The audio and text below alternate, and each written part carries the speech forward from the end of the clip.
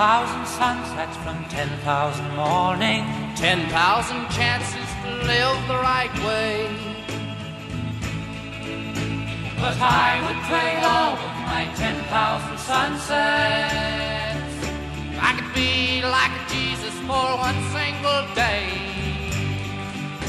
I'd walk on the water and heal the sick children, feed all the hungry, give sight to the blind.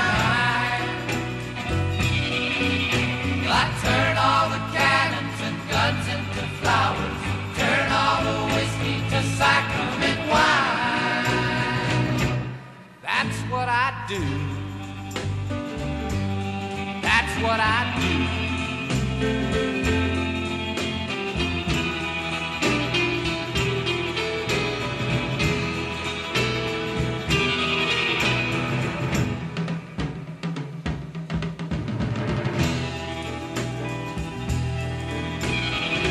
10,000 rainbows from 10,000 midnight, 10 million stars shining above. But I would trade all of my 10,000 rainbows. I could be like Jesus and give all my love. I'd remind the people that hate is an evil thing, laugh at the children and tell them a tale about the Creator that lives in the heart of man, and how we believe in Him, your dreams will not fade. There really is a God. You can bet your life on it. Welcome back to the Two Spies Report.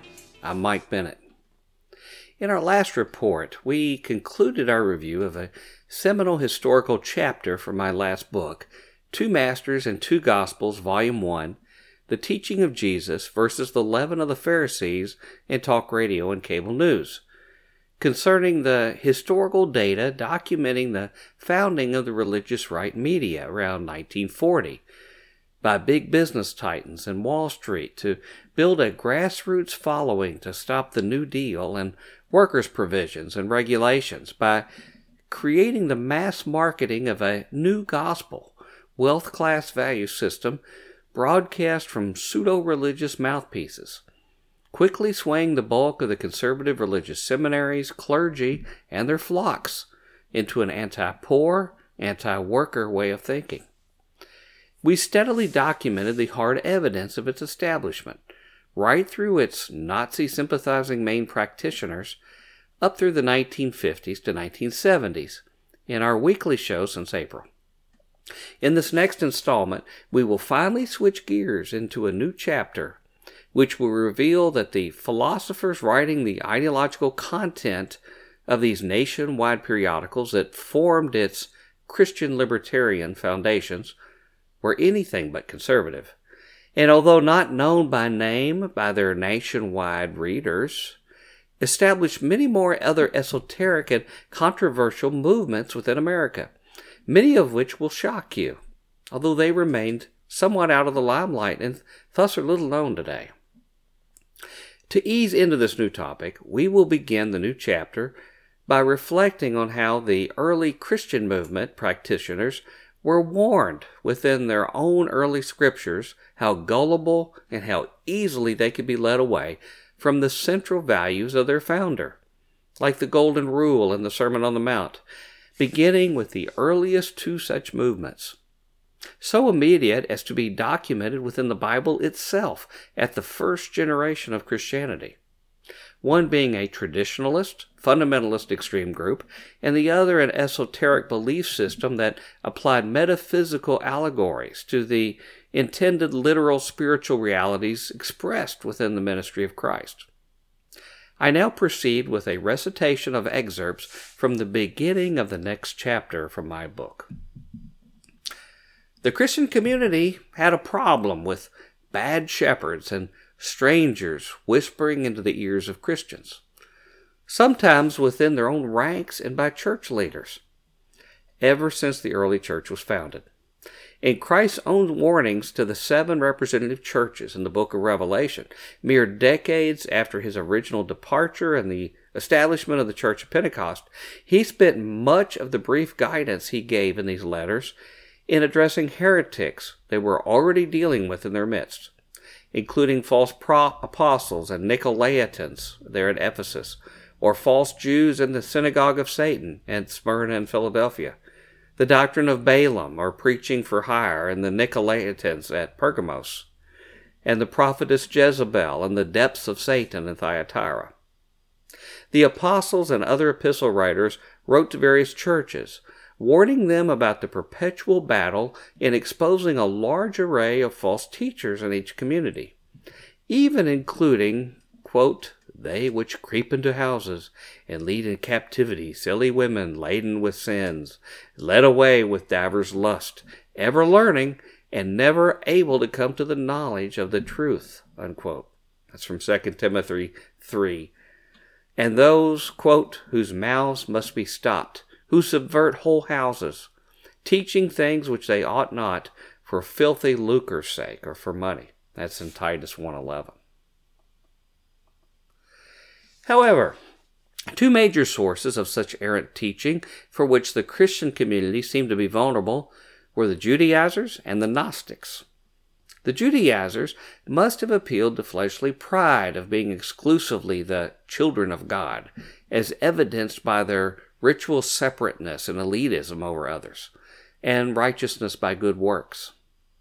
Alternatively, the Gnostics appealed to the fleshly sin that Eve succumbed to in the garden by Satan, who promised an experience where, quote, "your eyes shall be open and you shall be as gods, knowing good and evil," unquote, and knowing man's desire to, quote, "make one wise." That's from Genesis 3.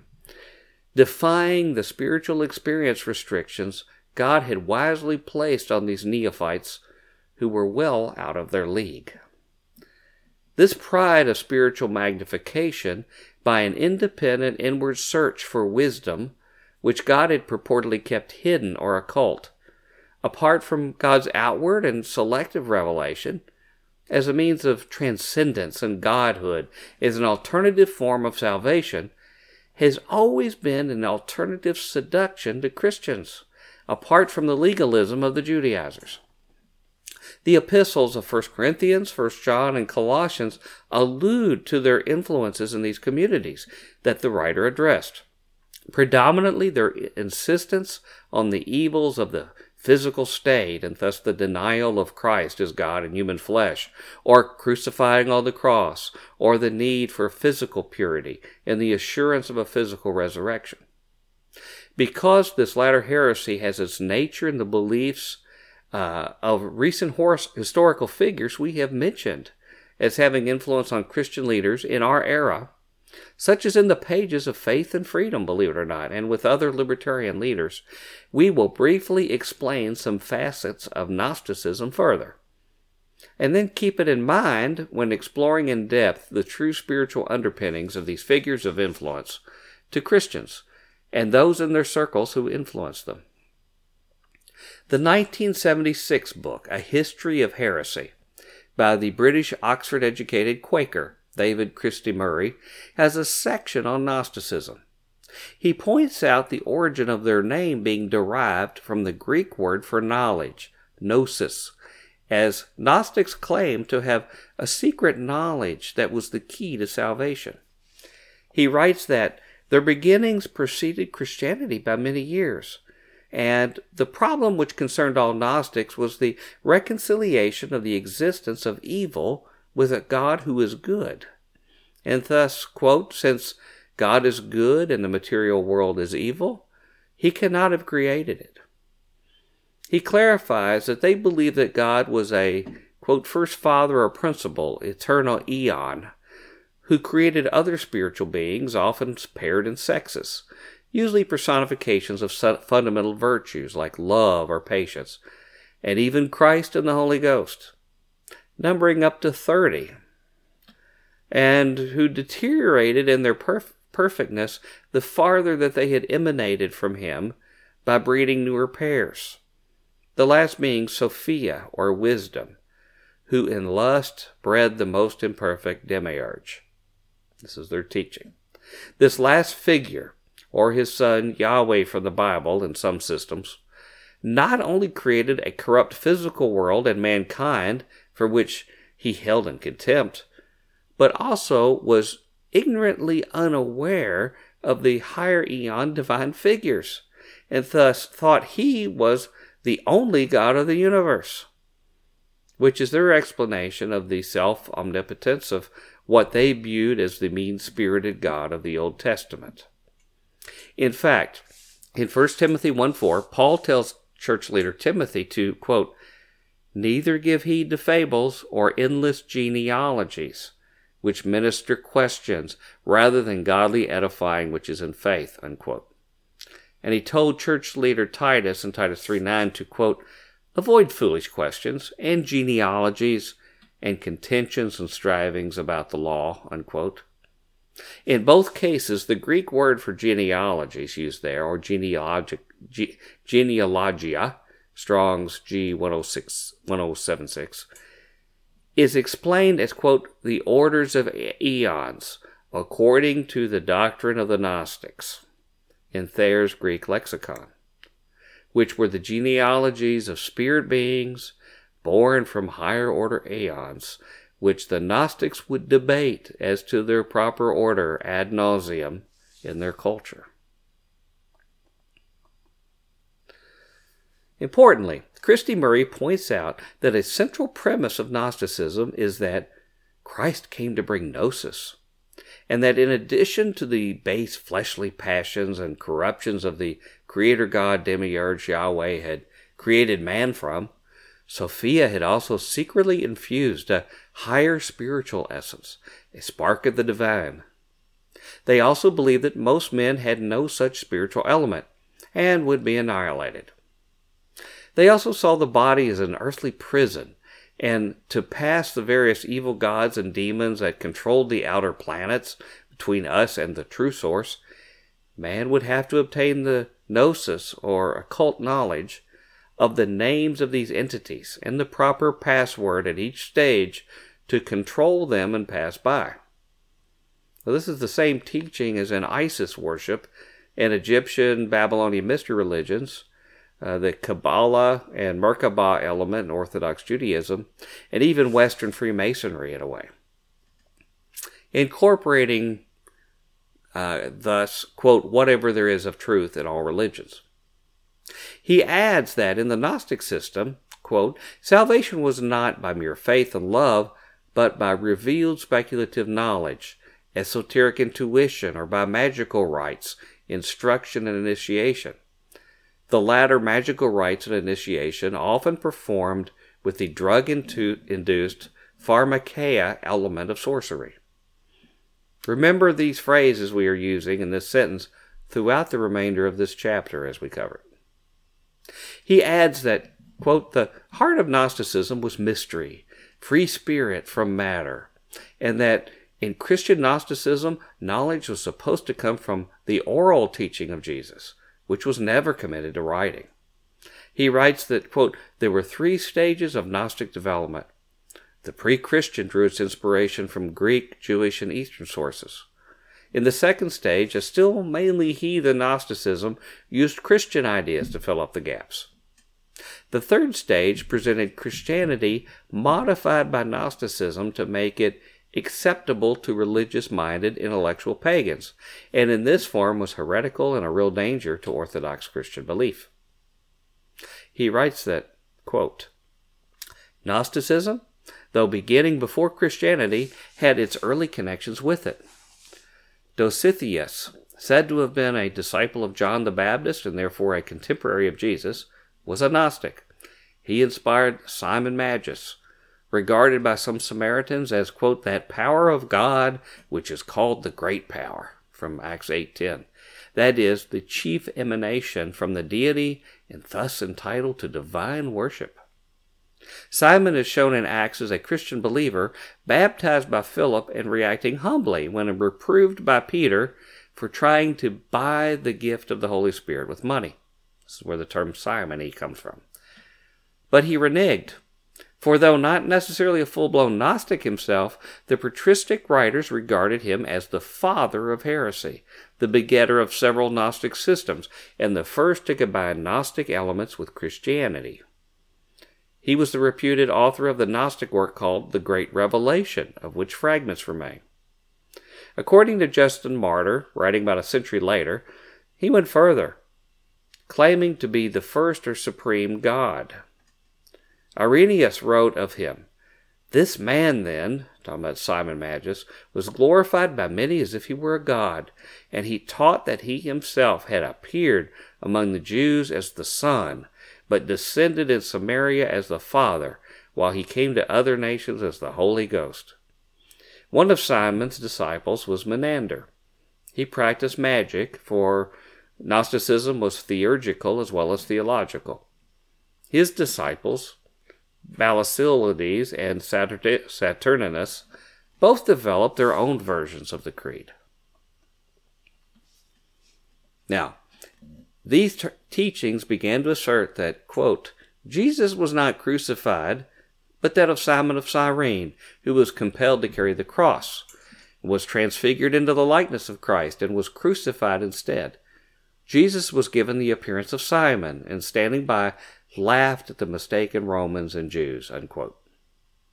This teaching, adopted by many major Christian heretical groups and even Islam, not only makes Jesus look cruel, but also strips away from Christianity its most essential and defining element, the vicarious atonement of Christ on the cross for the sins of mankind, restoring their fellowship with the Father and the eternal symbol of the church itself as the symbol of its redemption.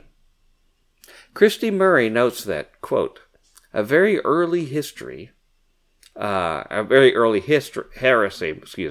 early church teacher Jerome wrote that this had come into vogue while the apostles were still surviving, while Christ's blood was still fresh in Judea. The Lord's body was asserted to be but a phantom. And in John comes the assertion that, quote, every spirit which acknowledges that Jesus Christ has come in the flesh is from God, and every spirit that does not acknowledge Jesus is not from God. 1 John 4:2. He writes that, quote, the Nicolaitans mentioned in Revelation 2 as hated by God may not be the same as the sect condemned by the patristic writers 100 years later. If they were, their heresy was the common Gnostic condemnation of the Creator God of the Old Testament. Other Gnostics taught that those who did not ascend spiritually were doomed to reincarnation. Of the spiritual classes of men, they taught that the lowest, the pagans, were materialist, while, quote, others called psychics have a soul and believe in the demiurge, but are unaware of the spiritual world above. These would include the Jews and the ordinary Christian churchgoers. Those who are spiritual are those open to the promptings of their guardian angel, who accompanies them throughout their lives, reveals gnosis to them. History is a necessary progress from materialism to paganism by way of religion and ethics to spiritual freedom gained by gnosis, unquote. They add that when, quote, when every spiritual being has received gnosis and become aware of the divinity within himself, the world process will end, unquote. Christy Murray adds that, quote, even after its disappearance as organized sects in the 5th century, Christian Gnosticism has continued as a strain of thought in much speculation since.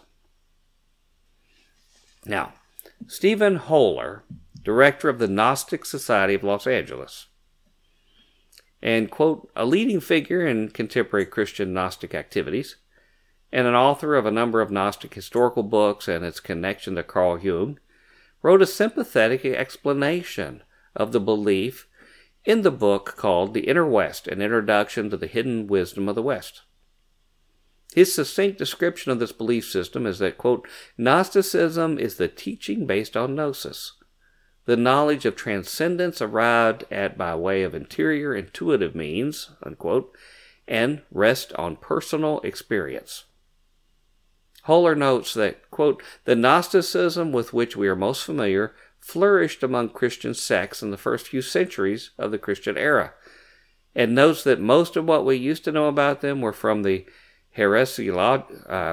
heresiologist church fathers of the 2nd through 4th century CE, which were authors entirely hostile to the Gnostics, and that would include Irenaeus, Hippolytus, Tertullian, and Athanasius, and who taught that it was a Christian heresy, or a deviant and corrupted form of the real or mainstream Christianity, or paganism with a Christian coating. Now, this would be likely be because of their use of common Christian words, such as Christ or salvation, albeit with different meanings that would confuse gullible Christian inquirers, as is common with the New Age movement today.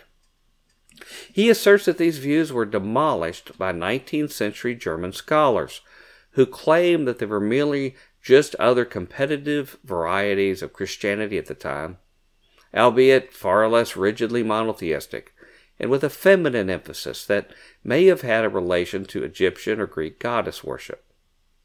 He also notes that a pagan variant of Gnosticism called Hermeticism existed side by side with Christian Gnosticism, with possible influences from Persia, India, and elsewhere in Asia, as well as Hinduism and Buddhism, noting that, quote, these great Eastern traditions recognize a form of gnosis called jnana in Sanskrit, which is regarded as a salvific form of enlightened knowledge, and even of Jewish historical provenance and associated with the Jewish chariot mysticism, or what they call the Merkabah, and the origins of Kabbalah, according to the Nag Hammadi library discovery, which was found in the last century.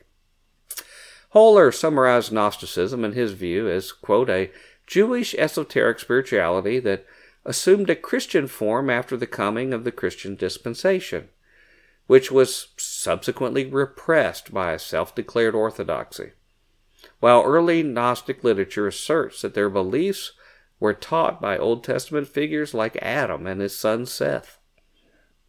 He says that the Gnostic believes that the world was flawed because it was created in a flawed manner, and humans are strangers living in a world that's flawed and absurd. And rather than other religions that believe that humans are to be blamed for the imperfections of the world, such as the fall, Gnostics believe that this interpretation of the myth is false. The blame for the world's failings lies not with humans, but with the Creator.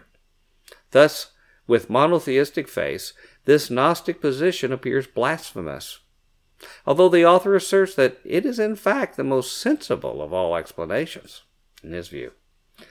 Holler affirms that the basic Gnostic belief has many variations, but all of these refer to aeons, or intermediate deific beings who exist between the ultimate true God and ourselves, and that one of them, Sophia, birthed the demiurge, who created a corrupted world, such as himself, and being unaware of his own created origins, imagined himself to be the ultimate and absolute God, and whose name means half-maker, and who does not recognize the other divine half in humans, known as the spiritual divine spark, connected to yet higher powers, which many are ignorant of possessing. He also confirms that the psychic amongst humanity mistake the demiurge for the true God, and have no awareness of higher spirituality, and as humanity progresses from materialism to liberating gnosis, that, quote, this kind of evolution of consciousness was envisioned by the Gnostics long before the concept of evolution was known. Now, although Gnostics have often viewed Jesus as a principal savior, Holler clarifies that Gnostics do not look to salvation from sin, either original or other, but rather from the ignorance of which sin is a consequence. Ignorance, whereby is meant ignorance of spiritual realities, is dispelled only by gnosis, brought by Christ and the messengers of light. And it is not by his suffering and death, but by his life of teaching and his establishing of the mysteries that Christ has performed his work of salvation, unquote. A key distinction from historical Christianity that today's practicing Christians must never forget. He adds that, quote, Gnostic salvation may easily be mistaken for an unmediated individual experience, while in a very important understanding of the free-willing spirituality of the 60s, quote, morality, therefore, needs to be viewed primarily in temporal and secular terms. It is ever subject to changes and modifications in accordance with the spiritual development of the individual, and that it falls to the intuition and wisdom of every individual Gnostic to distill from these principles individual guidelines for personal application. Holler also shows the close connection of the psychological philosophies of Carl Jung and his perceived psychological relevance of Gnostic insights and the Nag Hammadi library discovered in the 1950s, as this ancient teaching prefigured and clarified the nature of Jungian spiritual therapy, and concluded that the Gnostic worldview is experiential and based on a certain kind of spiritual experience in gnosis. Now, this Gnostic worldview, that man is in an absurd, illusory world for which he rightfully does not understand or fit in, and that some will achieve gnosis of a higher, truer reality above it and try to ascend, has proliferated our culture in myths, and that is now its common means of disseminating its beliefs. Even in modern entertainment like the Matrix movies or even the Truman Show. For some reason, many Christians through the ages have been seduced by such beliefs with its promises of deeper knowledge or wisdom and obtaining self-divinity above the Creator. Or that what some call the deep things of Satan in Revelation 2:24. And today is no exception. A perceptive reader will not only recognize the worldview just considered and its terminology as basically being coincident with the New Age movement, but while portions of the mystical Christianity tradition associated with the recent emergent church movement might possibly have some merit for a mature believer, many of its elements would have similar perceptions as well. For all readers or listeners here, please take note and remember all of these specialized terms used in this brief description of Gnosticism, such as intuition, inner knowledge, self-divinity, and initiation into deeper spiritual truths that transcend the physical realm, exhibiting either extreme asceticism and physical mortification, or the opposite of libertine free love and moral latitude, both of which debase and disregard the importance of the physical body and its functions. And even the assistance of theurgic entheogen drugs such as shamanic sorcery pathways for communication with higher beings. Also remember its contrast and contempt for the offense of the cross and the finished work of Christ, and the latter's acknowledgement of sin and atonement and the sole work of God rather than man, as opposed to the evolutionary spiritual ascent of man. We will now see repeatedly, as we proceed, that they are the beliefs of the men we have met so far in our review and their prominent fellow travelers who have influenced libertarian thought and big business, including the Christian forms as taught to hundreds of thousands of clergy via the Faith and Freedom newsletter and other media organs. Well, we're going to take a break from our narrative from my book. That was a long drink there. Two Masters and Two Gospels, Volume 1, The Teaching of Jesus versus the Leaven of the Pharisees in talk radio and cable news, which is available in print and ebook form at Amazon or Barnes & Noble and many other retailers. And I encourage you to obtain a copy and study it to decide for yourself whether the data and insights it asserts have any merit or not. When we return to this narrative from my book, we will show how a mystical experience overtook the successor of Reverend James Fifield, the apostle to the millionaires, as the editor of the original party organ of big business, Christian libertarianism, known as Faith and Freedom, and took both himself and his readers directly into the bowels of the Gnostic abyss, by his own admission.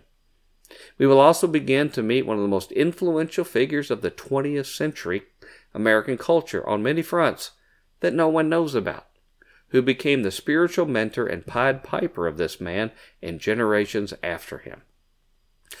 However, our next segment will be our normal mid-show contemporary intelligence briefings.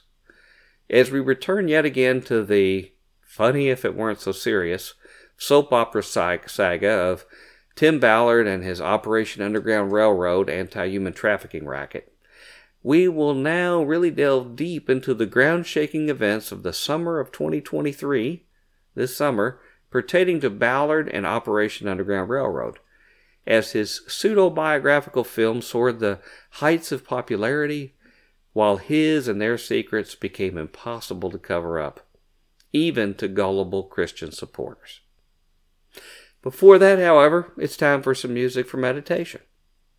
There is a strange song I came across that was supposedly released in 1968 by an obscure group called The Fourth Way, called The Far Side of Your Moon. A YouTube commenter about the song mentioned that the title and lyrics to this song came from the poem The Far Side of Your Moon by the prominent English poet Robert Graves, and indeed that poem's lines are verbatim in the song. Graves was the author of I, Claudius and many other important literary works, and in 1967 was considered as a candidate to be the United Kingdom's Poet Laureate. Graves was the quintessential British man of letters of the period, a child of the imperialistic British Empire period. As a literature academic, he immersed himself into old romantic legends of pre-Christian British Isle myths, while living an artist, libertine, bohemian life of experimental sexual practice, affairs, and embracing atheism in his youth, and enduring the traumas and PTSD of the World War I battlefield. One of his most important works of literature was The White Goddess in 1948, which asserted the real existence of a European deity called the White Goddess of Birth, Love, and Death, represented by the phases of the moon, and the source behind the myriad of Europe's pre-Christian pagan religion history, with pure poetry linked to her ancient cult ritual. He was also influenced by the Golden Bough, strengthening its insinuation that Christianity was only a refinement of the primitive and even barbarous beliefs, and suggests that goddess worship is the prototypical religion. Now, his work later influenced matriarchal religions and feminist theology, and obviously modern Wicca. And he claimed that male-dominant Judaism and Christianity supplanted the goddess and were the cause of the modern world's woes. And other works of influence he did that influenced today's neo-pagan movement. His work, King Jesus, asserted Jesus was not divine or a Messiah, but rather a hereditary king through Herod, and in which the New York Times literary reviewer said was connected to Gnosticism.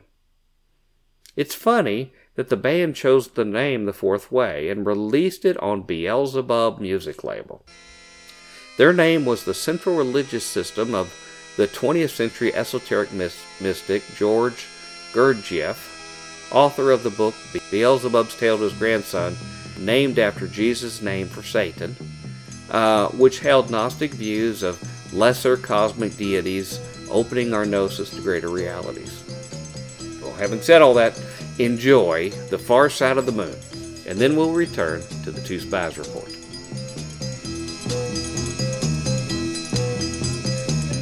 The far side of your moon is black, and glorious grows the vine. Ask anything of me you lack, but only what is mine. Yours is the great wheel of the sun, and yours the unclouded sky. Then take my stars, take every one, but wear them openly, walking in splendor through the plain, for all the world to see. For none alive shall view again a match of you and me.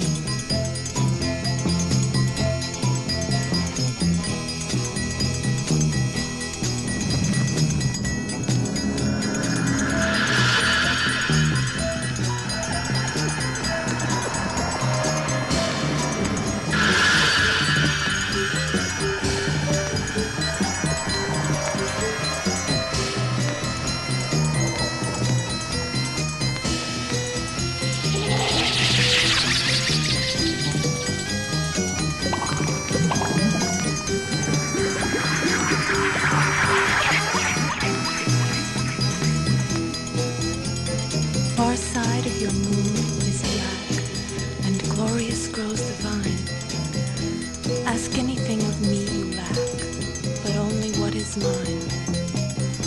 Walking in splendor through the plain, for all the world to see. For none alive shall view again the match of you and me.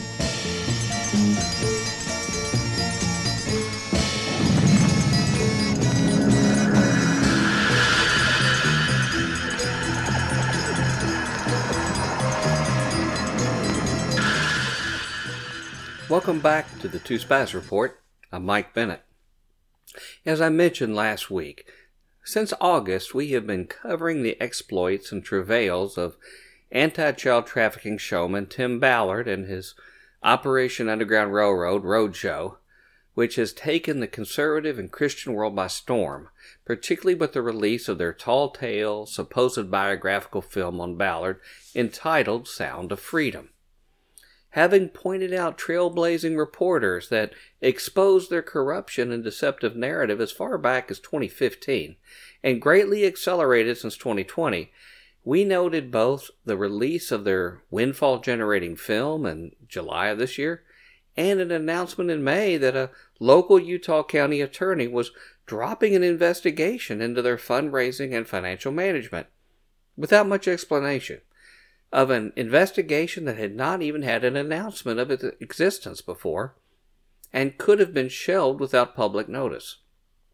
Shortly thereafter, Utah's Mormon muckraker, independent journalist Lynn Packer, began to tell the rest of the story concerning this aborted inquiry.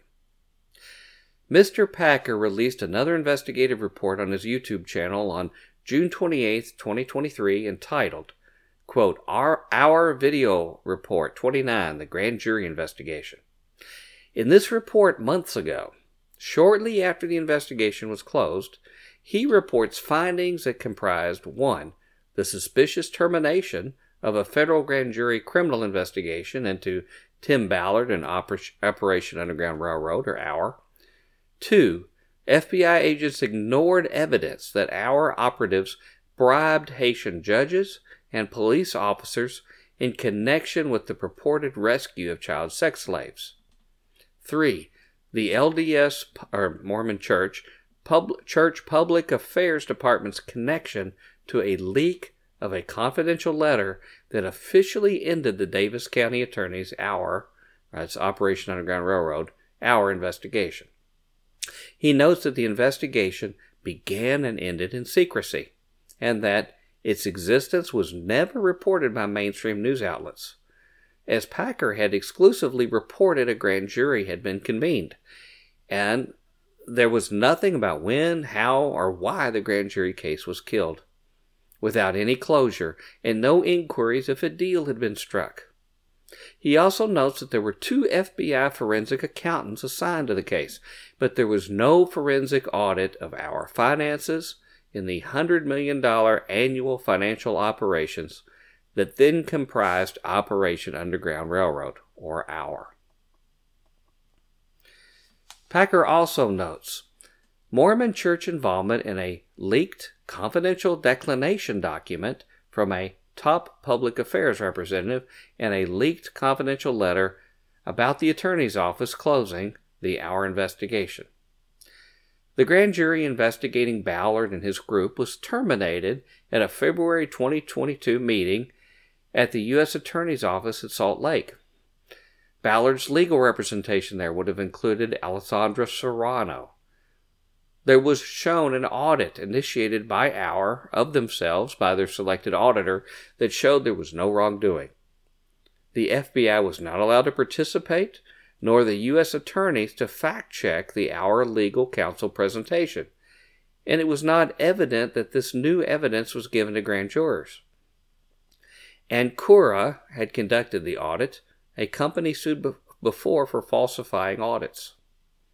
The Jones Day law firm also represented them, which is known as the nation's MAGA law firm, with Don McGahn, who became White House counsel and who brought in more Jones Day lawyers there into the White House, and helping run Trump's presidential campaign.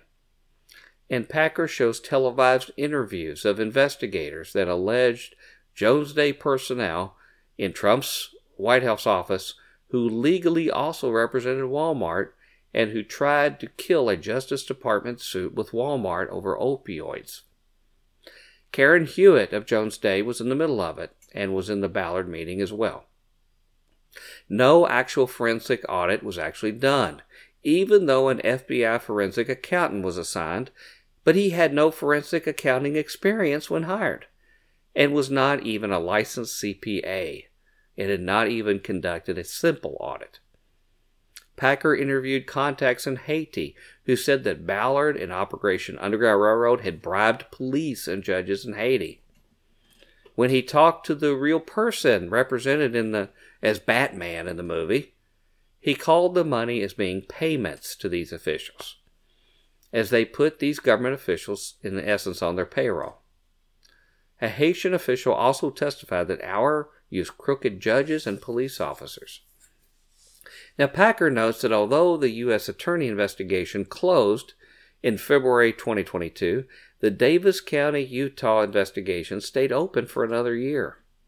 He notes that the Mormon newspaper, the Deseret News, aforementioned article of May 12, 2023, which we actually covered on a previous show, announced the end of the Davis County investigation. Well, that came as a surprise to everyone. It was a scoop, and cited a declination statement obtained by Deseret News to discontinue the investigation. They cited a cause being the audit of Auer they received, which was produced by Auer itself to a third party. Packer notes that the paper had never noted there was a criminal investigation before. It did not explain how it got the confidential declination letter, and the paper did not explain why a rookie reporter was assigned the story. Packer talked with the young reporter, who reported that he agreed it was fishy, saying that the handling of the story was not typical and weird. He was not assigned to the story by news editors, but by another senior person who had gotten the story from Mormon Church Public Affairs, being told it was a sensitive story and that it would be the beginning and end of the paper's coverage of the story. It was this person, and not the author of the article, who got the letter, and the author did not even know who the person's sources were. Now, the new movie from Auer was advertised in the paper just before then, the same paper. This senior person, Hal Boyd, who used to be with the Mormon Church Public Affairs Office himself, who had directed all this. 3 senior apostles in the church had invested $600,000 in the film projects. Now, another Deseret News reporter there filed a disclosure request with the government office to find out who filed the complaints leading to the investigation, but was denied. It was discovered that our attorneys had requested a denial of the request to the newspaper, with it revealing grand jury secrecy protections. The first such disclosure that even such a grand jury existed. In conclusion, Packer mentions that Eduardo Verastegui, who was the producer of the movie, plans to Sound of Freedom, plans to run for president of Mexico. He's connected to CPAC here and is using the Sound of Freedom film showings in his meetings, his political meetings. He also noted that in 2022, Ballard's salary went from $354,000 to $566,550. Although Ballard had pledged to take no salary. In 2019, Ballard pledged that, quote, "It was always my goal to become a volunteer and to not take donor dollars for myself," unquote. He also notes that Elon Musk wants to play Sound of Freedom for free on Twitter. He also notes that Marjorie Taylor Greene was a big endorser of Sound of Freedom and one of the biggest spreaders of fake news about kids using kitty litter to defecate inside public schoolrooms for kids in furry subculture, and the insinuation of its connection to protecting transgender students. And Lauren Boebert has spread the hoax as well. Packer shows a video of Tim Ballard asserting this as well, saying that kitty litter was being used in Utah schoolrooms as well. Packer also quotes Jim Caviezel in this report, the star of Sound of Freedom, who plays Ballard, in his promotional meetings, talking about the QAnon theory of adrenochrome harvesting, of millions of kid sex slaves are getting killed to get it. Now listen to this, and he claims that the processing plants for the QAnon adrenochrome are in Ukraine, but Russian President Vladimir Putin is working to stymie production, and partly why he invaded, but that the CIA, FBI, DHS, and Department of Justice are part of the child organ harvesting conspiracy. This is according to the star Jim Caviezel. Packer warned Ballard an hour, in conclusion, that the Sound of Freedom movie, which was just being released at the time, Packer reported that with this it might prepare Ballard to new levels of stardom and support, but also subject them to new levels of media fact-checking. A concluding published story comes from Insider Today on July 13th, 2023, with the title, Sound of Freedom. This summer's surprise blockbuster is fronted by a QAnon supporter and financed by a man who defrauded Medicare. Unquote. That's the title. They note that under the title that one of the film's executive producers pled guilty to defrauding Medicare of $89 million in 2020. As an aside, they note in the same month of May, in another interview this month with alt-right figure Jordan Peterson, Ballard said that he had just raided a West African baby factory where children are sold for organ harvesting and satanic ritual abuse. Elaborating on the headline, the article authors note that Sound of Freedom wrapped production in 2018, but sat in limbo for 5 years until its distribution rights were acquired by 4 Mormon brothers who crowdfunded a campaign to get it in theaters. During that period, one of the movie's early investors pled guilty to a massive scheme to defraud Medicare. They add that the Sound of Freedom executive producer, Andrew McCubbins, a Utah serial entrepreneur, ran a telemedicine company that paid kickbacks to physicians and nurses in exchange for unnecessary prescriptions for genetic screening tests, which were processed by a lab McCubbins owned, according to charging documents and an insider interview with McCubbins. They note he stated he had invested several $100,000 into Sound of Freedom, and he told him he invested in the film because he hoped Sound of Freedom would make people vote in a way that would help protect trafficked children. Well, that very same day, July 13th, 2023, a nuclear bomb dropped into the public news cycle concerning Ballard and Hour.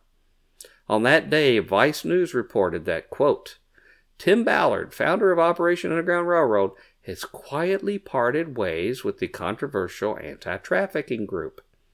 The news comes as Sound of Freedom, a heavy fictionalized depiction of Ballard's work for the division of ICE in his early career as a private anti-trafficking operator, continues to draw at the box office. The movie has brought in just under $50 million. Okay, that's by July. Largely on the strength of a marketing campaign encouraging religious audiences to not only attend the movie, but to pay it forward by buying tickets for other people, bringing unprecedented attention to both Ballard and Hour. So he's gone now. In recent days, sources with knowledge of Hour began to tell Motherboard that Ballard had left the organization. By one account, he'd gone to donors in a state of upset, saying that he'd been forced out and asking for their help with a new organization. Another person who's worked with the group said that, to the best of their knowledge, he was no longer with Hour and was focusing on his work with the Nazarene Fund, a Glenn Beck-backed organization that is focused on religious minorities in the Middle East, but more recently, operated in Afghanistan and Ukraine. A third person familiar with Our fundraising said that they had just heard this week that Ballard had broken with the organization. So, Glenn Beck made him CEO of the Nazarene Fund prior to this time as well, and he was still continuing as such. In a statement, an Our spokesman said, Founder Tim Ballard has recently stepped away from Operation Underground Railroad prior to the launch of the film Sound of Freedom. They added, Matt Osborne continues to serve as the president and CEO of the organization.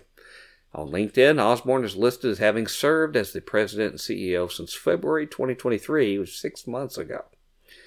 Ballard has made no mention of his departure from Hour, as he began a one-man press tour focused on the film and the Jim Caviezel-played character based on him.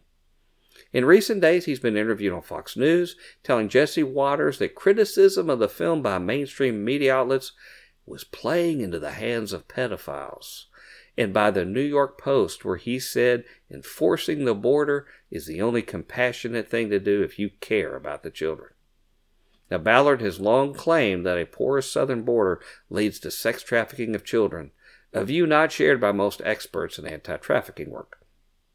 On his program, Waters introduced Ballard as the founder of the Spear Fund, a new organization that has not previously been mentioned. A bare-bones website for the Spear Fund lists Ballard as the co-founder, along with a woman named Jessica Munoz, who LinkedIn says is an emergency medicine nurse practitioner in Hawaii. Ballard's biography on Instagram, the platform he's most active on, describes him as Hour's founder and the current CEO of the Nazarene Fund. Although the website has few additional details, a description reads only, "The Spear Fund relies on experts in the field of anti-trafficking to consult on its many projects. A donation page is already active." Hour referred further questions to the media contact for Ballard, who's also listed as a spokesperson for Angel Studios, the force behind the distribution and marketing of Sound of Freedom. 5 days later, Vice added further late-breaking details as to the cause of the split in their July 18, 2023 article, quote, "Tim Ballard left Operation Underground Railroad after investigation into claims made by employees," unquote. They write that, quote, "An anonymous letter sent to employees of and donors to the anti-trafficking group Operation Underground Railroad asserts that founder Tim Ballard left the organization recently after an internal investigation into claims made against him by multiple employees, something which Hour does not dispute." The letter was shared with Motherboard, which is a part of Vice, by a person active in Utah philanthropic circles, who said that it is a topic of conversation amongst our donors.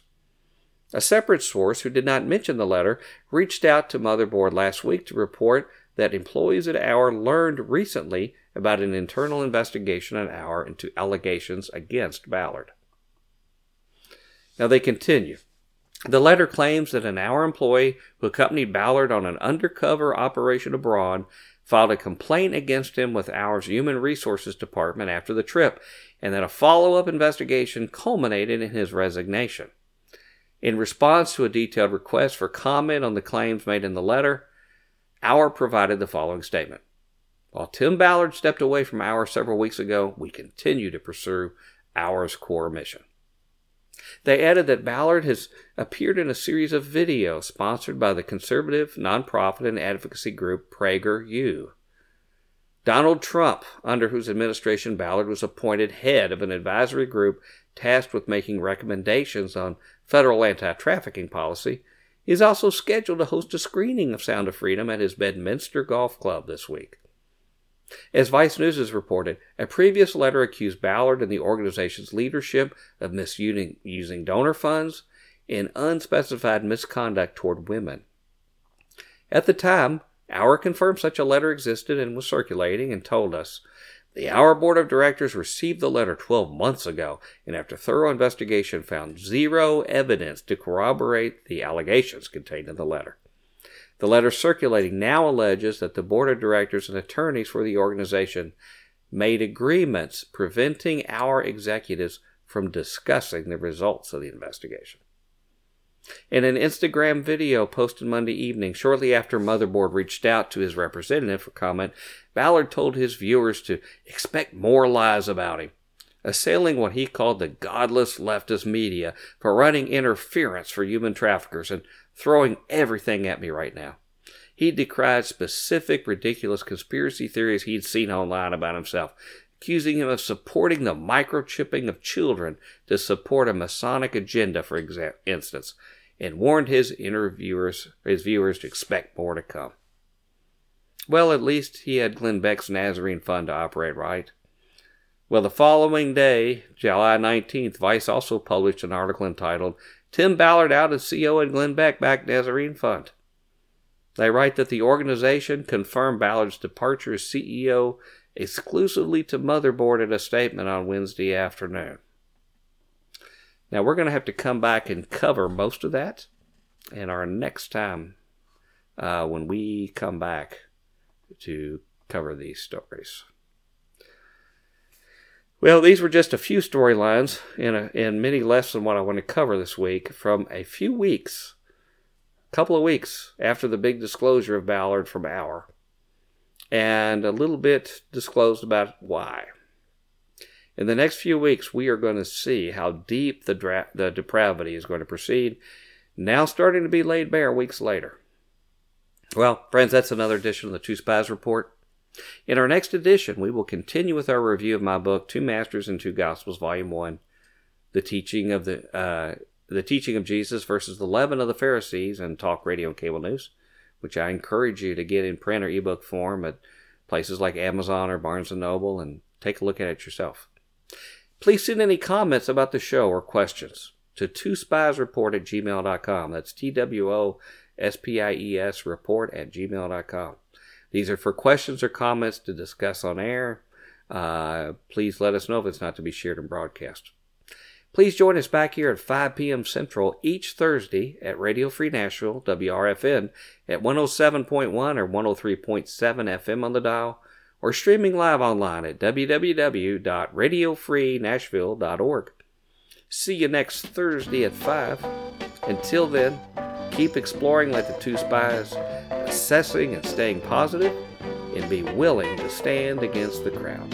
Good evening. Walking down the road with the good book in my hand, telling all my friends about the promised land, of the joy they'll find there and the peace of mind, telling all my brothers